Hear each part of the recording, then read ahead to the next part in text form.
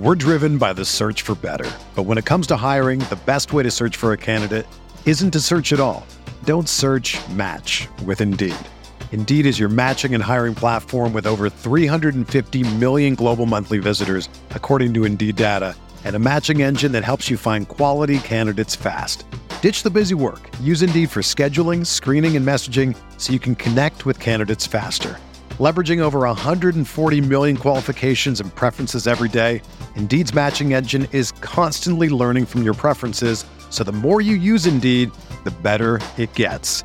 Join more than 3.5 million businesses worldwide that use Indeed to hire great talent fast. And listeners of this show will get a $75 sponsored job credit to get your jobs more visibility at Indeed.com/Blue Wire. Just go to Indeed.com/Blue Wire right now and support our show by saying that you heard about Indeed on this podcast. That's Indeed.com/Blue Wire. Terms and conditions apply. Need to hire?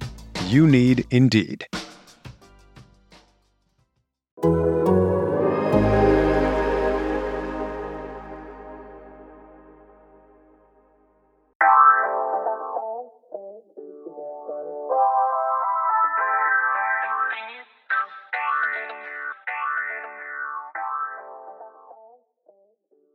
Welcome to the Seahawks Man to Man podcast, powered by The Athletic. Shout out to the company.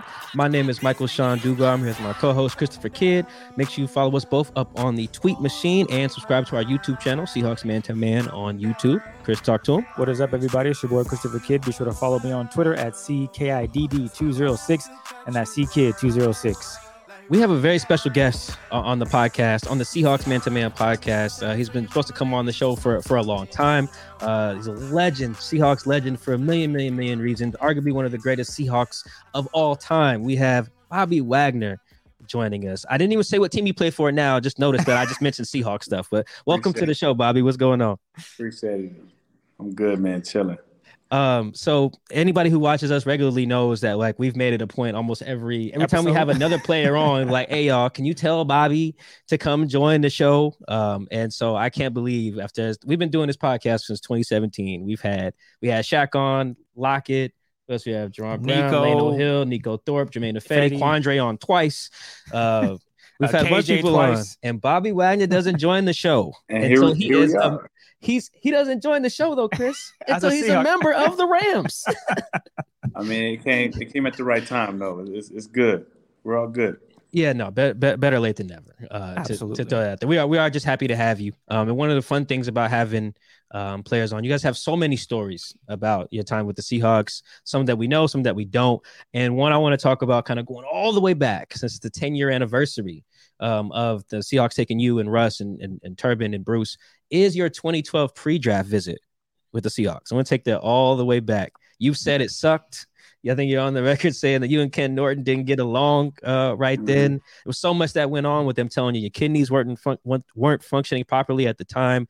But I want to talk specifically about that with Ken Norton. Like, what was that? Because you guys mean so much to each other now. Going back to then, what was so bad about that first meeting when you came to visit the Seahawks?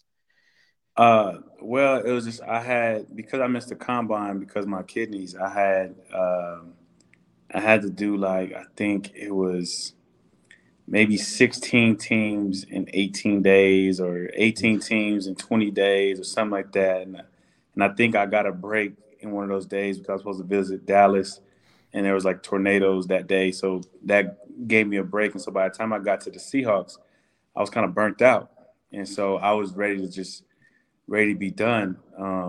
And so when I went there, it didn't go that great, you know, between them telling me that my kidneys weren't functioning well to, you know, my encounter with Nort. And so I just knew I was under the impression that they were not interested. And so I walked away from that meeting thinking there's no way I go to Seattle, especially just like being in the meeting room with Coach Norton, and he was, you know, like kind of like gassing me up for the first like maybe 5 to 10 minutes, talking about family and interest and why I play the game, and everything was chilled. And he was like, "Man, we're gonna watch some film." And you know, as soon as we watched film, he changed to a totally different person. And it was like the first 5 plays were like my best plays ever. And then for the rest of the time, it was every bad play ever. He even went back to like freshman year when I got like one play in a game and it wasn't even anything. And he was just getting on me. Like even that play, he was just like, he said something along the lines of, he showed a play and I was like, well, coach, I didn't even play that lot that game. Like, he's like, yeah, I could see why. I could see why. Oh my God. I was just like, dang, who is this guy? This guy is killing me right now. And he was just doing that the whole time. And I was just like, by the time I left, we kind of ended up going back and forth.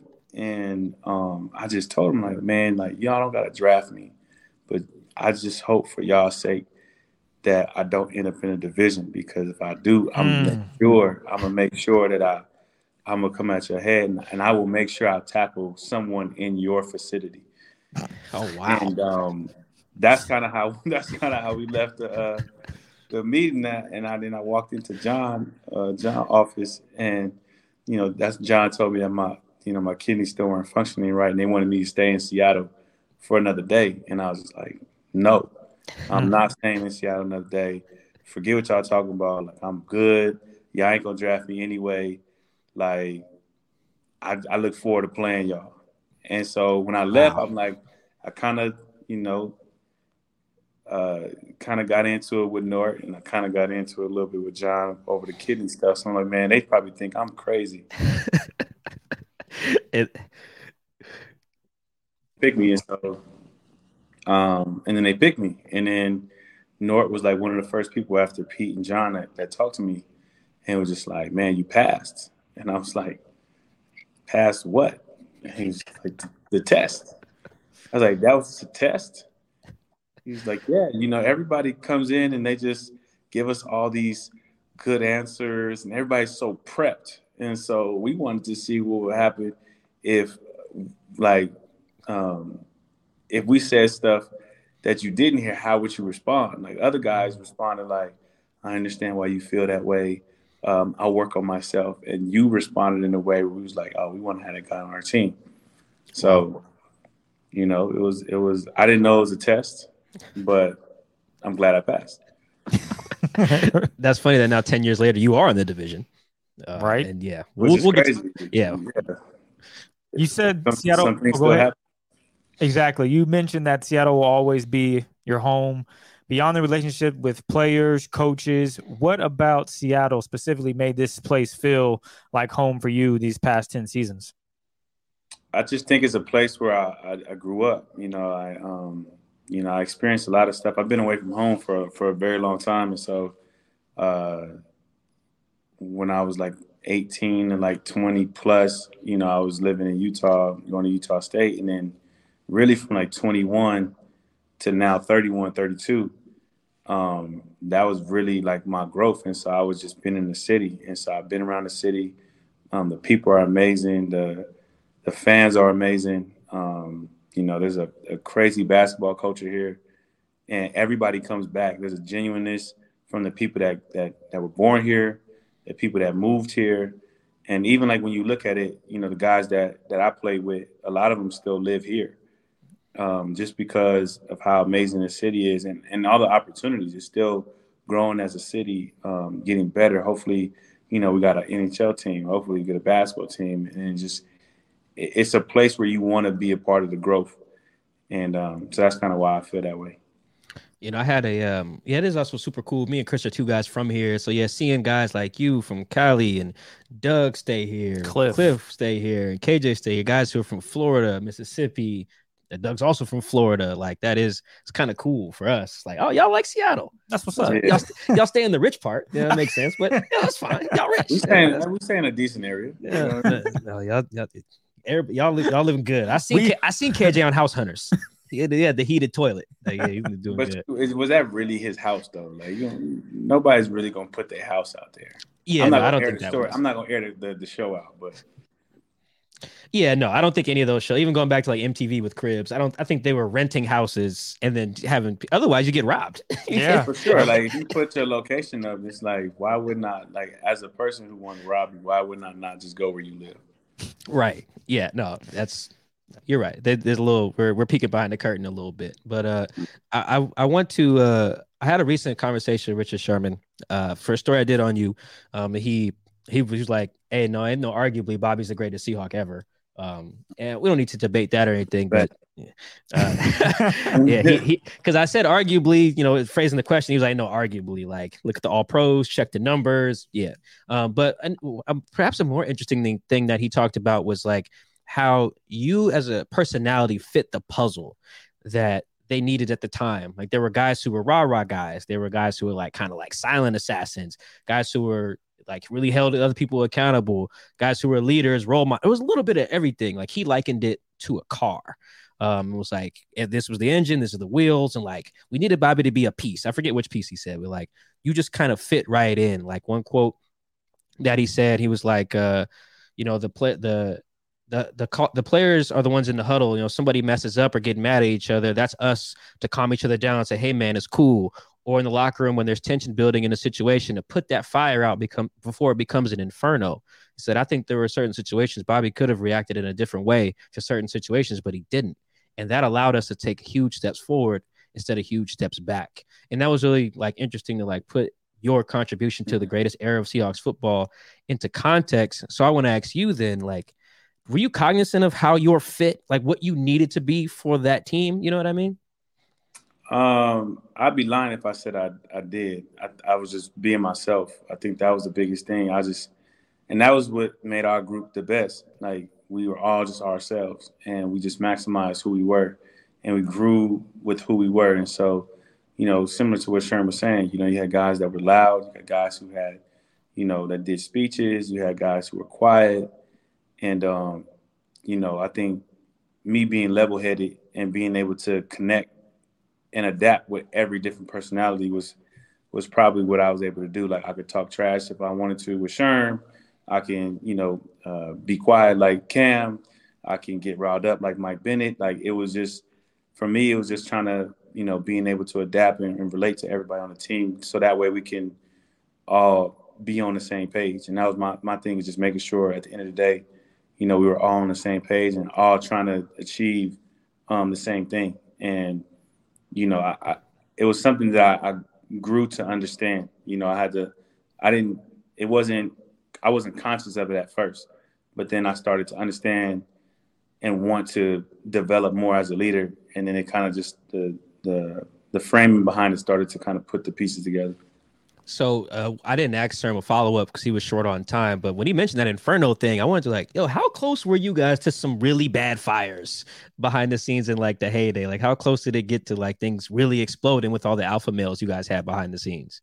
It was all the time, to be honest. Like it was a lot. There was a lot of times where, we was close. And then there was a lot of times where it happened. Like it happened and then the fire is happening and you had to, put the water and get the fire out. So, I think that was the big thing with us. Like we fought a lot sometimes, but it was always out of like an understanding of trying to be great. Like when somebody's pushing you and trying to hold you accountable, maybe there's some days when you don't want to get that. And so it never went beyond football. It never like even if it was on the field, like, people y'all used to see at practice, like we used to get at it at practice. Like we used to fight at practice. And, we even had like people want to show up to our practices just because they wanted to see like if this was going to be the day that they fight again. And it was just a part of the process, like a part of the process of trusting the person next to you, part of the process of like knowing, because like sometimes when you had those altercations, those things, you see who's willing to go to bat for you. And it makes you want to go, it makes you want to work for that guy harder. You seeing the amount a person was willing to go to push you to be great, that even if you don't like them and you get mad and you want to fight them because you're pushing them so hard, at the end of the day, when you calm down, you're like, okay, like I can fight for this person because he wants me to win so bad. He's willing to fight me for me to win. And so I think that's really what made our team so special. Yeah. And speaking of your leadership role, and I think pretty sure DK actually mentioned and spoke highly of you in regards to being someone that comes in and helps. How has your relationship with DK, how that's maybe been an example of growth from you over the last few years, especially with someone like DK who wears his heart on his sleeve, where sometimes he gets fired up and that could result in a little penalty here or whatever the case may be? Yeah, I mean, I think it's just it's a combination between a lot of the personalities that we've had before. And so really, I just felt like I just used my knowledge from those situations to kind of explain to him, even like with, sometimes I compare it, not all the time, but I compare it to like a Sherm. When Sherm did that interview where, after he made this amazing play, they stick a mic in his face right after the play, he kind of goes crazy. And then everybody like thinks it's crazy, but it's like passion. It's like he was passionate. I don't know what individual that would be calm after somebody pushed him in the face. I don't know, like, you know what I'm saying? Or like, I don't know any individual that would be that way. And so after that moment happened, there were so many eyes on him. Like everywhere he went, everything he did was just such a big deal. And even that following season, the refs was paying attention to him a lot more. And so, kind of after DK had that amazing play where, he chases Buddha down, like there's so many eyes on him and so many people like watching him. And too, there was like trying to, play him off his game. And so, I just wanted to remind him that like this is part of being a superstar and being great, that, people want to tear you down, but you can't let them. One more on this. Looking back over the last 10 years again in totality, what's an underrated part of the team's success in those prime years that perhaps we didn't understand fully since, of course, we weren't behind the scenes with you guys? You said underestimated what? Underrated part. Underrated part? Yeah. I think the most underrated part, honestly, was how close we were. I think that was underrated. And I think we worked on it, but we kind of didn't. It was just, we was all the same age. And so we was all experiencing the same thing. Like KJ wasn't 5-6 years older than me. He was like my same age. And Cam wasn't that much older than me either. And so we just naturally spent a lot of time together. And so there was natural trips, dinners, things that happened that just made us stronger, made us come together that people didn't. There's a lot of times where, we'd be sitting at these meals and an argument breaks out because somebody says Lakers is better than Miami, or, somebody says that Texas has the best football players and somebody from LA, like that's not the case. And then somebody from Florida step in and now we fighting over who has the best state. But it just all made us together. Like we would always talk football. If you sit there at dinner, we just sit there and we would talk football for hours. And you thinking you're getting away from football, but we talking scheme, at 9:00 at dinner, and that translated to the field. Like we would be. It was a couple times we were sitting there and be like, "Hey, remember when we talked about at dinner? Oh, let's do that." And then it worked. Well, actually, that's an interesting one. Are there any big plays that happened that were a result of, maybe not specifically from that dinner or a dinner, but just the closeness created a moment that we all love and recognize, but don't know that it was something that was maybe cultivated behind the scenes from maybe a conversation or just how close you guys were? I don't know if it came from a dinner or if it came from whatever, because again, we was all close, even when it came to the coaches. And so I just specifically remember there was one game in particular. I think it was the Texans game. We was in Texans. I think it was the year that Sherm got that pick and his shoe fell off. Yeah, 2013, I think. Yeah, at Houston. Yeah. Yeah, it was something like that. And I remember we talked about it way before the game, like probably on like a Tuesday. We was like, yo, if they run this play every single time during when it was like third and short, or it was like one of the short yards. He was like, they're gonna play action to the right. He gonna roll out to the left. We're gonna send a blitz right at it. So either Cam, you're gonna get a sack, or Sherm, you're gonna get a pick. And we was just talking about that the whole time. And so it was like the game was on the line or something, and we was just like, yo, let's call the play. Like, it's going to happen. Let's call the play. The coach was on board. Players were on board. We was all in sync. And it happened, like exactly how we thought it was going to happen. Well, let's get into some business stuff, man, because we know that for the most part, Bobby, you're a businessman. And I'm curious, how much of being your own agent is financially motivated versus perhaps a larger goal of expanding your business acumen and showcasing how ready you are to step into that world? I think that's the biggest thing. I think a lot of people think it's because I want to save on my agent fees, which is cool.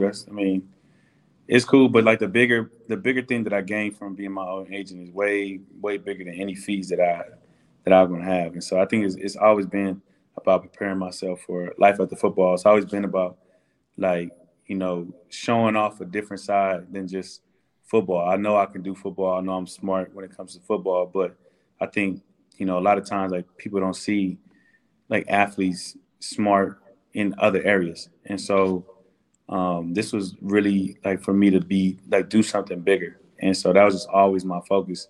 But I think I just got kind of pent in with everybody that want to represent themselves that don't feel like agents do a good job or whatever. Like I got kind of put into that box, but I don't feel any type of way about agents. I just feel like this is the best thing for me to do. And it's always been motivated for something bigger. It just took a while for people to see the picture.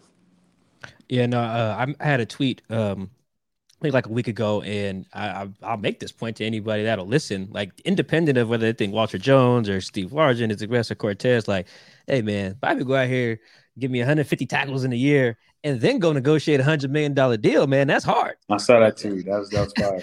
Yeah, that was like, hey man, that is. I didn't even realize that until I read that. I was like, damn, I did do that. That's crazy. No, man, it's not easy. There's so much like I consider myself pretty smart too, and then I read the CBA and I'm like, man, this is a full paragraph to just say that if you're late, the team can fine you.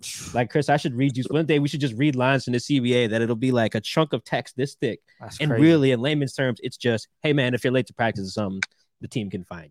Like that stuff is really crazy, and you doing that. You negotiating your own deal with something I don't think gets talked about enough in the positive light. Like, dude, there's always people shit on Sherm's deal, shit on Russell Okung's deal when they did theirs, and then Bobby negotiates a deal where he's the highest paid middle linebacker. I think it was like $18 million per. It's like, okay, cool, that happened. It's like, wait, my man did it all on his own. Wait, hold on. Well, you know why that is though. You know why that is. Well, yes, I know. I have a theory. Well, before I say mine, why do you think that? What's up there? What's up there? I say mine.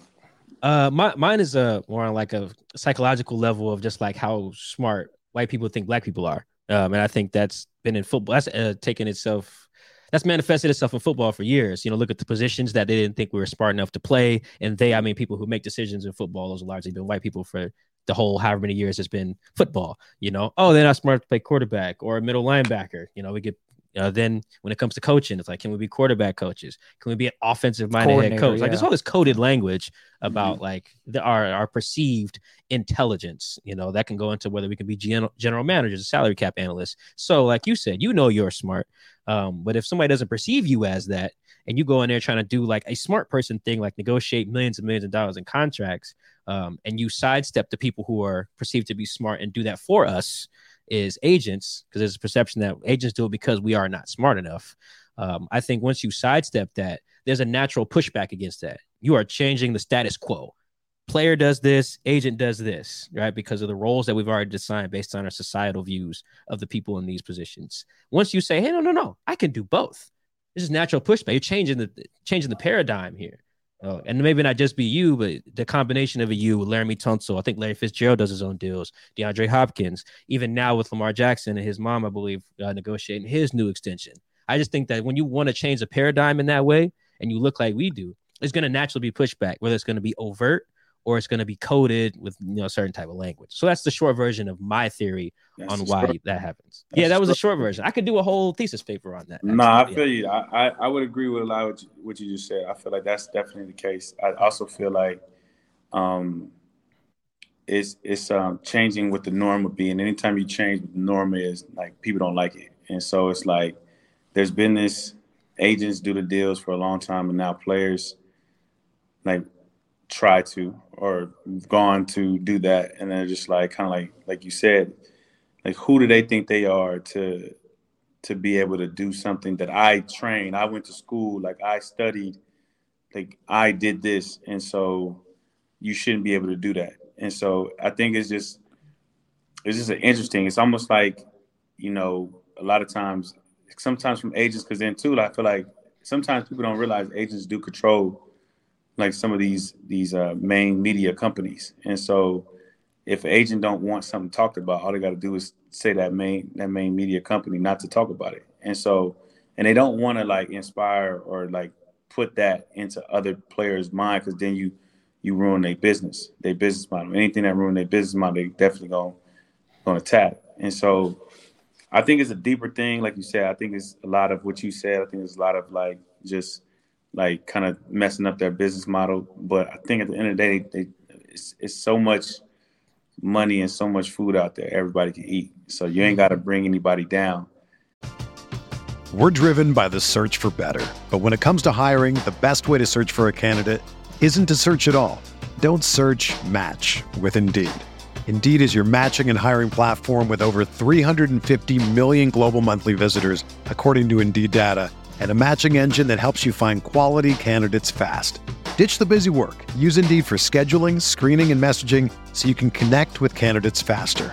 Leveraging over 140 million qualifications and preferences every day, Indeed's matching engine is constantly learning from your preferences, so the more you use Indeed, the better it gets.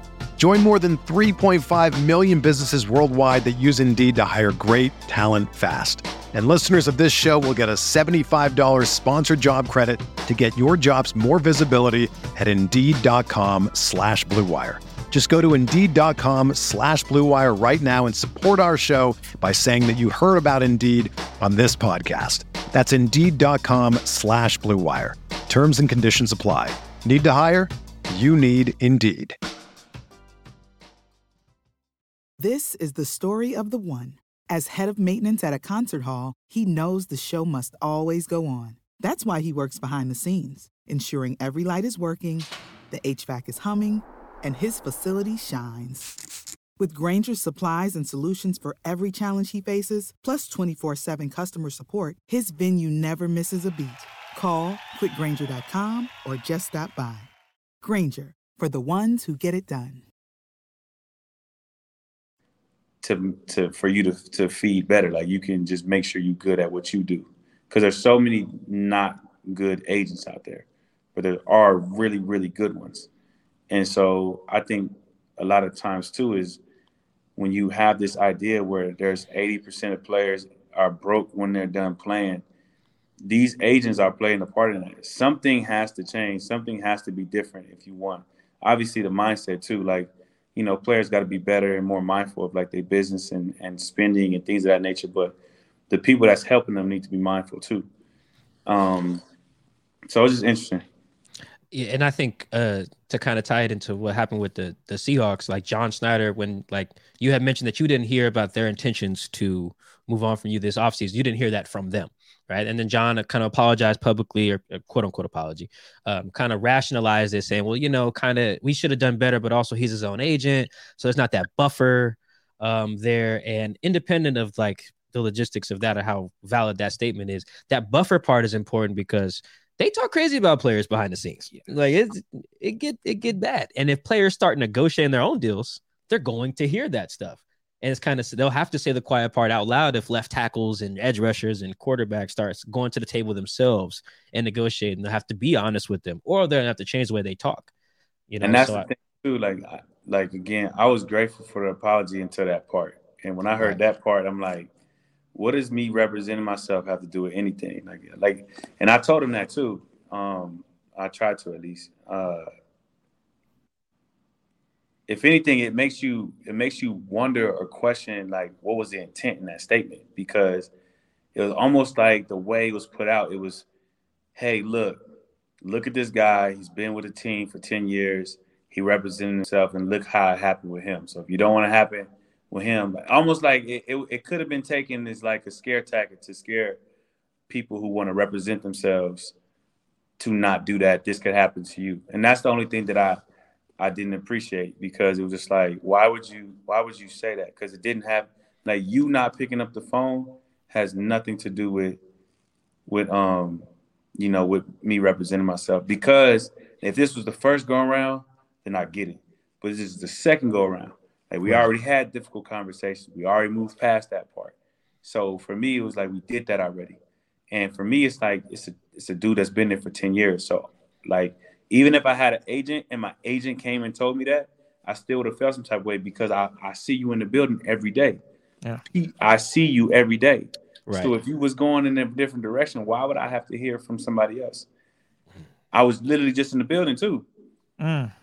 Dang. Everything was just all good. Like everything was all good. Like I had no idea that they were thinking differently.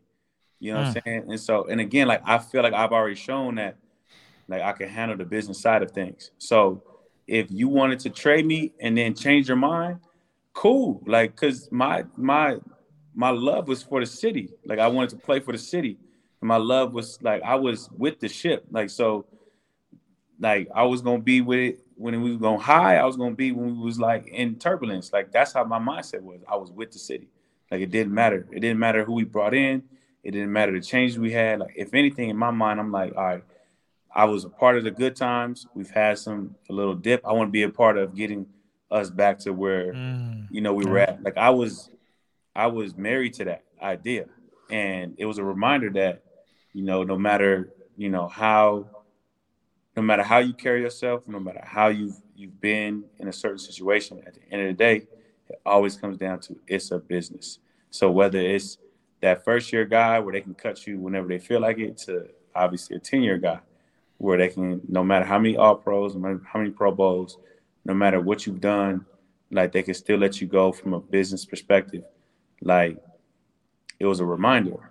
But to me, I felt like I earned that right to just hit me up because I wasn't going to, I didn't, in my opinion, I wouldn't have felt no type of way. I would have just been like, okay, cool.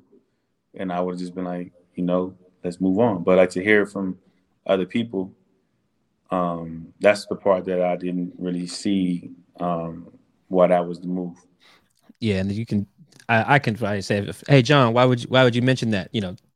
To deflect blame a little bit was probably part of that as well. And he was good. Like he didn't need that. If he just leave that out, like he ain't even have to say that. You didn't need that part because me representing myself shouldn't have stopped you from, picking up the phone because we've talked about it. We've talked about there's going to be difficult conversations. I've said it over and over again. I'm ready for it. Yeah, and I think the last thing on like players representing themselves, I don't think, and I don't know if the league thinks this as well, but there's not going to be like some wave. Like I just named 5 or 6 guys who have done it. Ain't going to be thousands of dudes doing it, right? And it's because it's hard, right? And whether you may inspire some guys, you might not. But I do, one thing that you've mentioned, you do want to inspire people on is financial literacy and investing. I know one of your press conferences this week or this year when you had something different every Wednesday for us to talk about, to open the conversation. One of them was the company Public, the investing platform, allows users to like buy shares and stocks and basically promotes financial literacy and awareness. And I love this quote from you when it was announced. You said, "I want people to understand how money works and how people invest." And that's a next step that I think is very fascinating. I want to hear from you on, because one thing to invest, is going to get you some money. Yep. Me and Chris have investments. Why? We want to get some bread, right? We want to live next to you and Cliff, and then we want to move over there, on the other side of the water. But why is it so important for you to not only make bread for yourself, but for other people to learn how to invest and be more financially literate? Like, why does that matter to you so much? I think it's important just because if we're really serious about changing that statistic that players go, broke, 2 years out of, after they retire, I think that starts where it's at, because again, we've been so stuck in these routines. We've been so stuck in these status quos. Like, when you're a high school or college or whatever, like you're taught to get the agent to do the deal for you and get the financial advisor to manage the money for you. But you're not taught to how to manage your money or what to do with your money. And so, when we make it to the league, a lot of the times, majority of the time, I don't know the stat on it, but I'm pretty sure majority of the time, a lot of these guys are coming from no money. They don't have any money. And so you go from not having any money to having a large lump sum, and you just give that money away to somebody else, and you never get an opportunity to learn how to make it work. And so, you spend majority of your life, a majority of the time, let's say let's use myself as an example. Let's say I did it differently. Let's say I relied on my agent for all 10 years, and I relied on my financial person all 10 years. And then I get done playing. Now I'm not bringing in as much money. And so now I'm not as valuable to them because I'm not bringing in as much money. So now we got to transition a little bit because their time is not going to be always spent on, making sure you're good now like it was before. Now they just want to make sure you maintain and make sure that money doesn't go down, it goes up. But you don't know what they're doing. You have no idea what they're doing. You just got to trust them. And then think about it. I thought this was crazy like years ago, but it was like there was a guy that I knew. He was with Nike for let's say 10 plus years, and he retired and he wanted to get some Nikes, and he didn't know who to hit to get the Nikes. And I'm like, yo, you've been with Nike for 10 plus years and you don't know who to hit to get some Nikes? I'm like, oh, I just always hit my agent. And I was just like, well, why didn't you start building that relationship for yourself too? Like, that's our problem. We just we just let everybody else do it. And then when we get thrown into the real world, we're so used to letting everybody else do it that it just throws us off. And it takes us a while to start getting back to like booking flights, like, you know what I'm saying? Like little stuff, booking flights, booking reservations, like things of that nature. Like a lot of people don't writing a check. Like a lot of people don't even know how to do that. It's 30 plus year old people that don't know how to write a check. And they've been making millions and millions of dollars for years. And so I think it's just trying to like redo that status quo, like redo like the way people think about it. Like I said, I don't think agents are bad. I don't think financial advisors are bad. But I think the way in which we use them aren't always right. Like the financial advisors should be incentivized to make sure that they don't do anything with your money until you understand what they're doing. Because then it makes it all right. Like when a player understands how to use his money and how to invest the right way, there's more money to play with. So that helps him out. You know what I mean? Like, and same thing with the agency. Like you play well, you understand the business, then, you can accumulate more marketing dollars, more endorsements, more opportunities that the agent can run with. So I think it all works hand in hand. Yeah. Chris, when did you write your first check? Man, I can't even remember. It might have been maybe I don't even remember, maybe like 2013, 12. So you were like 21? Yeah, 22? It was something minute, but I'm pretty sure it was around that time. I didn't write my first till I graduated college. So that was 2014. I was 22. When was your first one, Bobby, when you write your first check? First check? I was different, though, because I was a financial I had like a financial class. So we were learning about writing checks. So it probably wasn't much. Probably for like $50 or something. I feel you. You feel me? Like, it was crazy. But yeah, I didn't probably like write checks until I got to the league.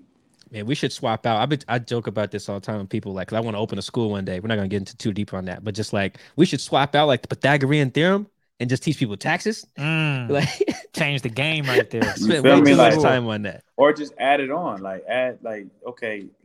We should have a class. We should have a class on how do we apply the stuff that we learn in school.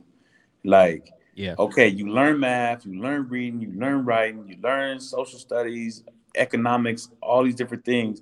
Okay, how do you use that in real life? Mm-hmm. Like, how does that, you know what I mean? Like you said, how does the Pythagorean theorem apply to real life? Haven't figured that out yet. Multiplying and dividing apply in real life? Like, there could be a lot of stuff talked about in that class.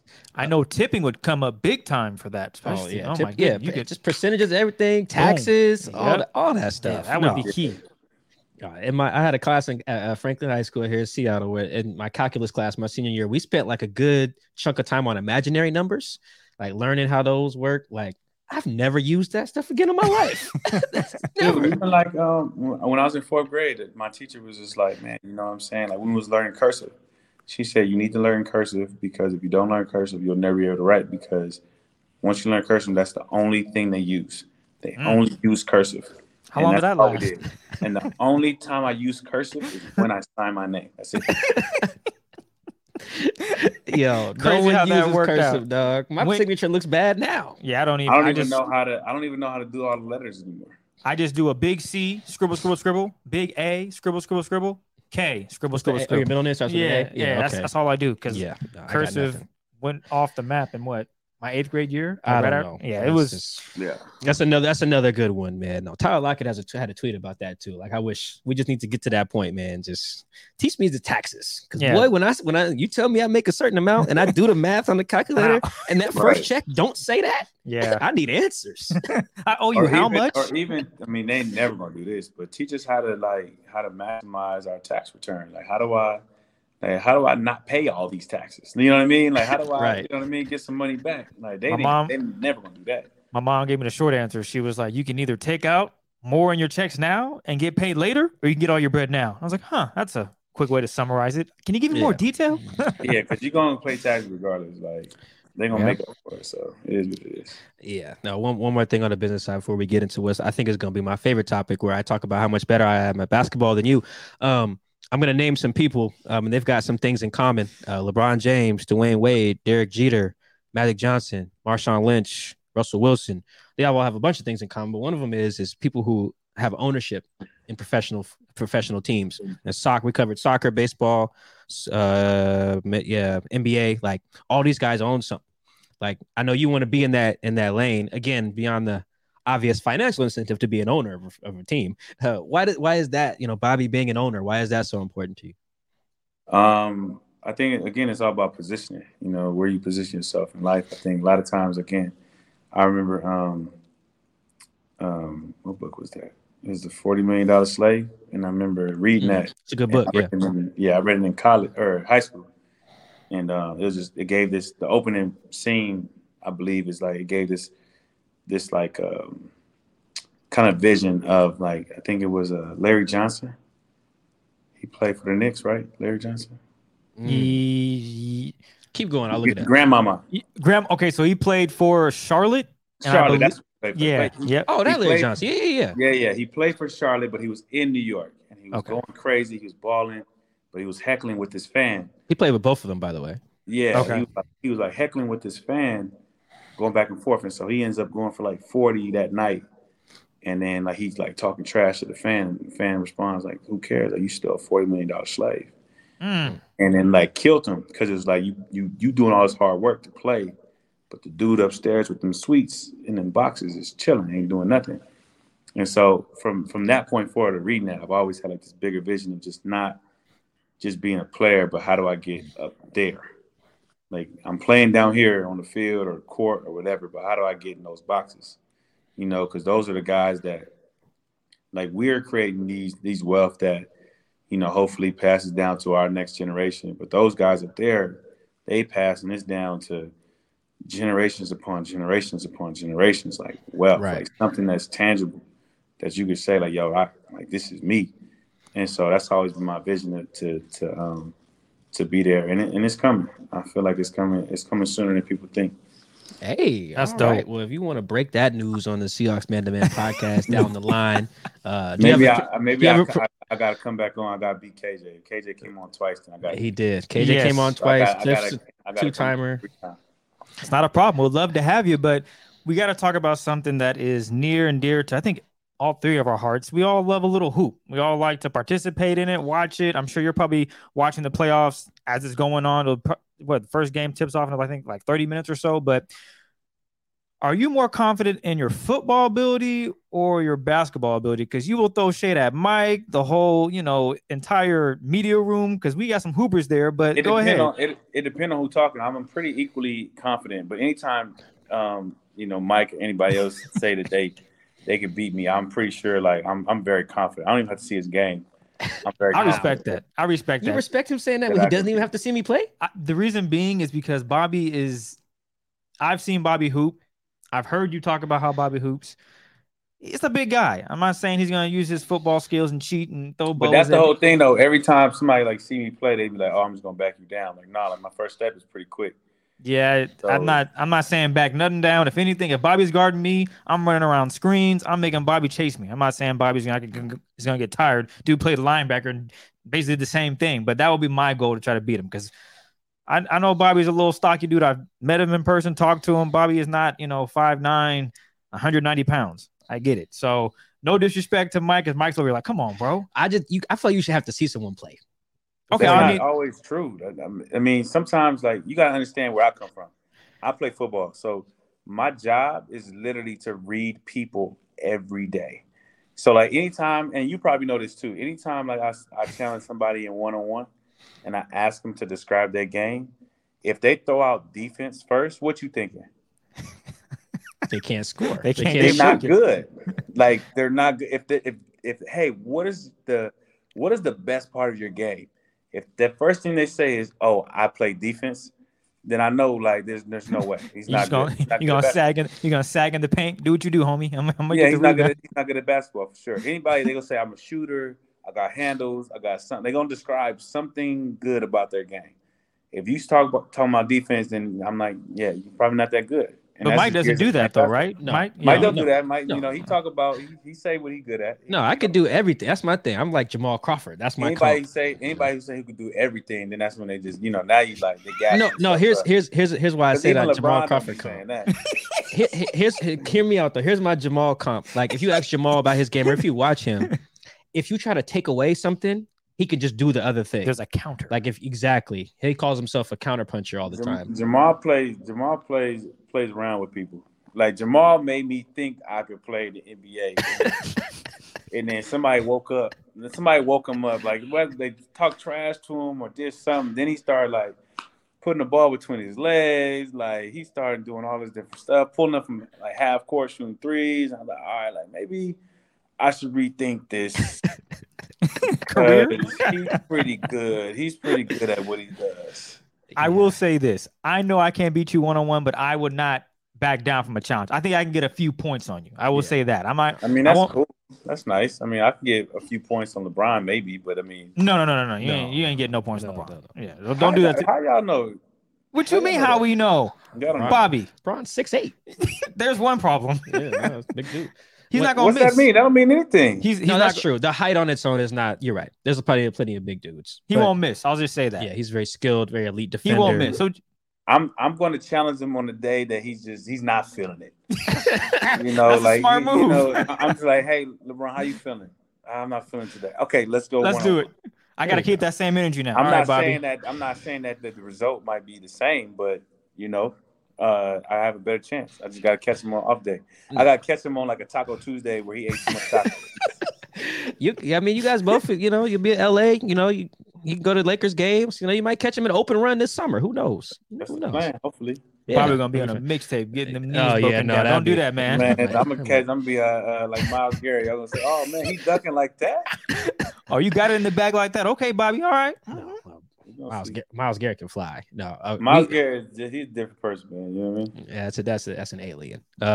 We're launching, Chris. We need like investigative music for this part of the show because we need to launch a Seahawks man-to-man investigation. Again, I spoke to Richard Sherman recently, and I was talking about your hoop game. Everyone, for what it's worth, everyone speaks highly of Bobby's hoop game. Everybody in the locker room, from Russ to practice squad guys to Quandre, even like a George Fent who like played college basketball. Like everyone speaks highly. Quandre, Cliff, everyone does. Sherm does too, but he did say you guys have only played one time one-on-one. As long as you guys have known each other, played one time. It was at his house. Is that true? He says. This is Bobby's. I'm letting you know where the source of the information is coming from. He says you guys just played that one time at his house. He says you won. However, he says you won because of an offensive foul that was not called. Timeout. And one-on-one, let me make this very clear. There is never offensive fouls. I'm just throwing that out there. I'm done talking. Can you go ahead, Bobby. Is that how it went? That's my question. So, first of all, I'm just gonna take, since we talk about business and all this different stuff, I'm gonna take 15 to 20% of the money that you're gonna save from the investigation that you was about to do, because there's no need for it. It's a waste of money. There's the truth, and then there's what Sherm's saying. We've talked about this multiple times. First of all, the odds were stacked against me. We were playing at his house, so you already know the rules are his. Right. Literally, the court has his name on it. So, you know what I mean? Like, that just lets you know what I was up against. And, obviously, clearly, I eat all three of my meals, the suggested three. Sherm might not. So... I think we were playing at the portion of the day where maybe he didn't eat all of his meals. And so it's not my fault that I'm stronger than him. Right. Okay. And so it was the deciding basket after he already was trying to cheat. And I made the layup. I thought I was fouled. But, he didn't stay in the position that he was at. He was, just wasn't strong enough.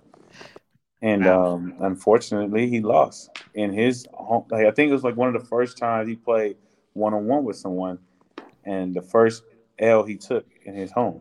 And so it's unfortunate, but it's his fault. He should have played better.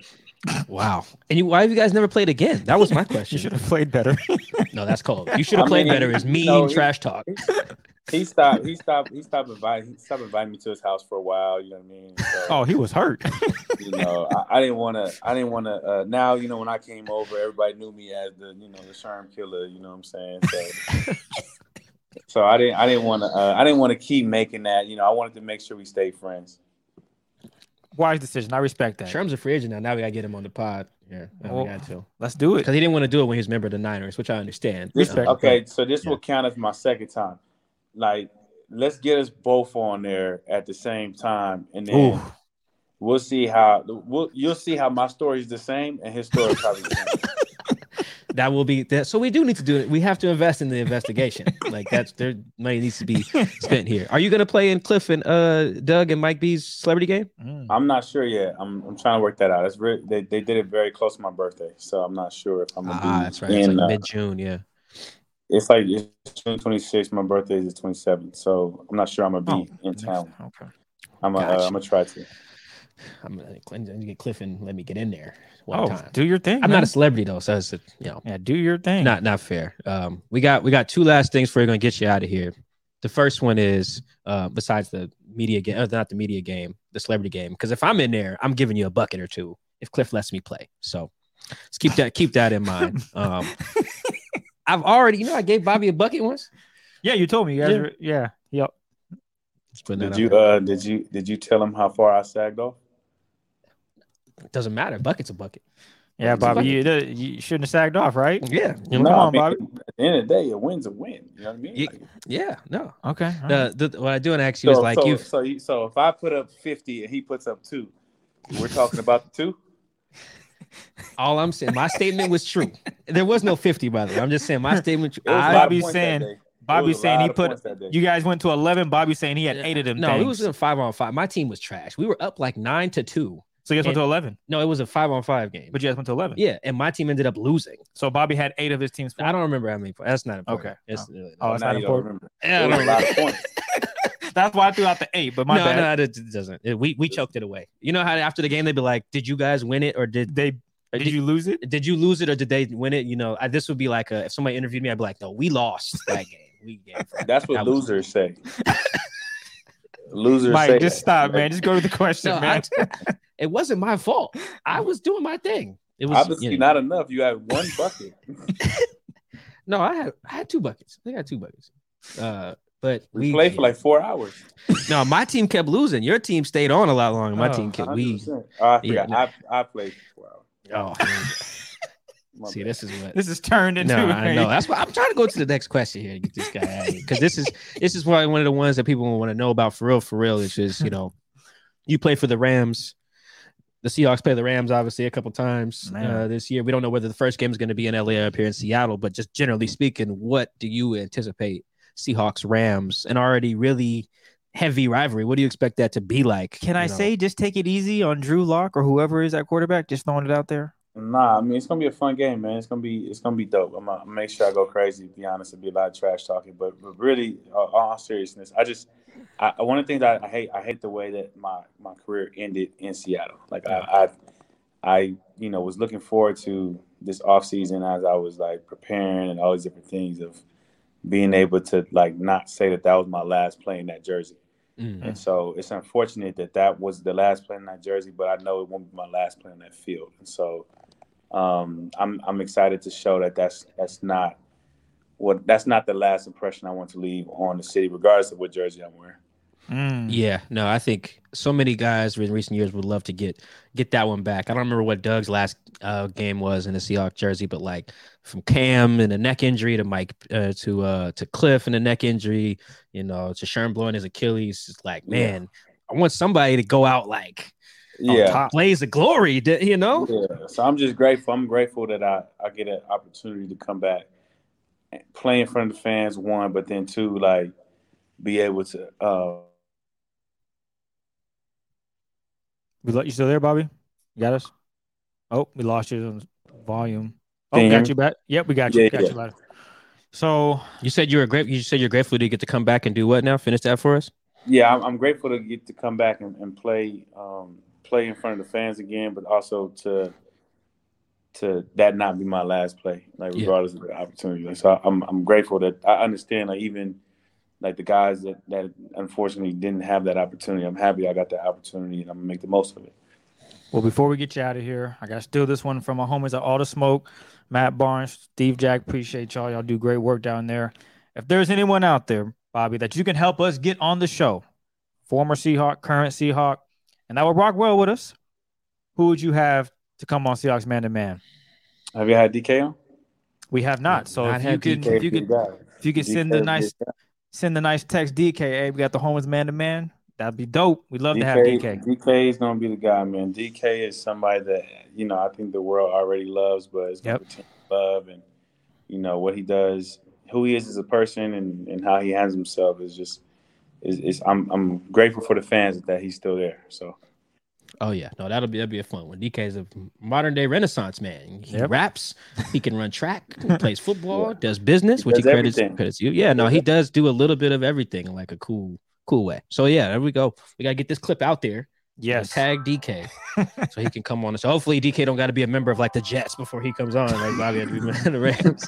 Hopefully that's not what it takes, man. But you guys listen to the Seahawks Man to Man podcast. Shout out to our special guest Bobby Wagner for joining us on, man. We appreciate you guys. We appreciate you, Bobby, so much for coming on. Best of luck in LA and everything. Thank you guys for tuning in to the episode on YouTube, Spotify, Apple, whatever. We will catch you guys. We'll continue with our pre-draft coverage. Yes. We had to do a pivot there because we had to get this guy on here, and we really appreciate it. Thank you so much, Bobby. Thank you guys for tuning in. On that note, we out, y'all. You see, I don't have to drive me. You can say that for your mama. Maybe you should smoke something. Try the marijuana. I was loving you good. The vibe was straight. Shows you a couple of things and they feel it's changed. I treated you right. Everything was a gift from a time to your bag and the color on your lip. Gave you plenty of Spring is in the air at Littleton Coin Company, and we want to help you brighten your collection. Visit us at littletoncoin.com all month long to enjoy 15% off your purchase. With a wide selection of coins, paper money, supplies, and more, Littleton Coin Company has something for every collector's taste. Use promo code SPRING at littletoncoin.com for 15% off your purchase all month long. Restrictions apply. Littleton Coin Company. Serving collectors since 1945.